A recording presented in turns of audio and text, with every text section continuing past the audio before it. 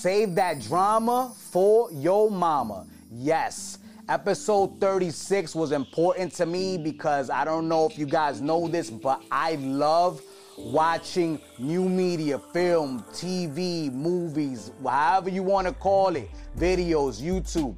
I am a connoisseur of anything spicy and dramatic that's on TV. I love my sitcoms too, and I'll probably do an episode on sitcoms if it's possible, but I had to do one on my favorite dramas on HBO, Showtime, and cable, basically anything cable related, because if you go into everything else, I mean, you can't watch everything. It's impossible. But I figured that if you're a person that you have those channels and you're looking for something to watch, I broke down the my 5 top favorite shows and gave 5 honorable mentions on that podcast. And I'll be honest with you, if I were to do that now, it would probably change because there's a lot of dope drama series that come out every year, and I'm so happy with entertainment as a whole right now. We're really pushing the envelope. We're really giving a salsa sauce, that spice to everyone.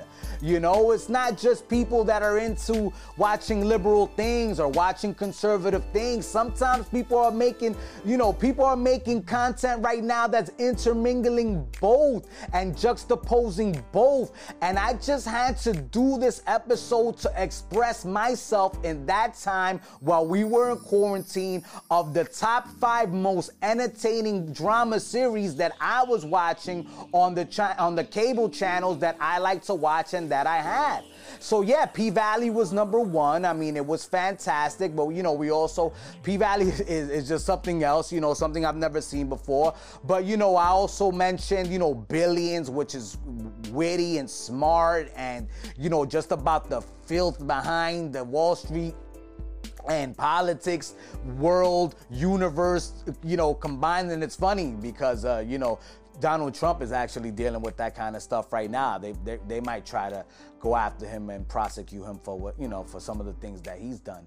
But man, it was a fantastic situation being able to really put my love out there. Share my love of the things that I like with people.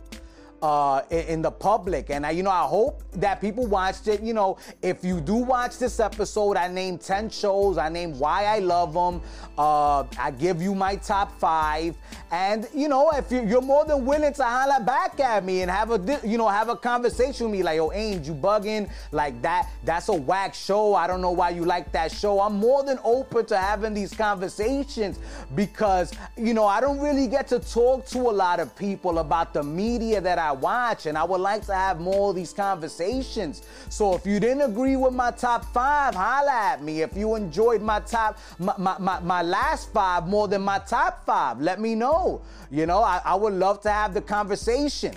Yes, it was also important for me to shout out a lot of the people that are behind the scenes on that episode. So that's why it may have seemed a little bit long-winded, but to me, I felt it was important to give love to those people that are behind the scenes, creating the music, creating the visuals, creating the sound. It's imperative that those people get love, and I tried to show as many people love as I could on that podcast because it's important. It's a world that I want to be in. It's a world that I love. It's a craft that I adore, and when I see such greatness coming from people of all nationalities, all genders, all creeds, it's absolutely inspiring. It gets my juices boiling, baby. Man, I love drama. I love the art of drama. I love movies, man. I just love it when people put things together so right that you feel it in your core. Oh, man, it's fantastic. Drama for your mama, baby. Check it out. Episode 36 on the Angel of Words podcast. Facts.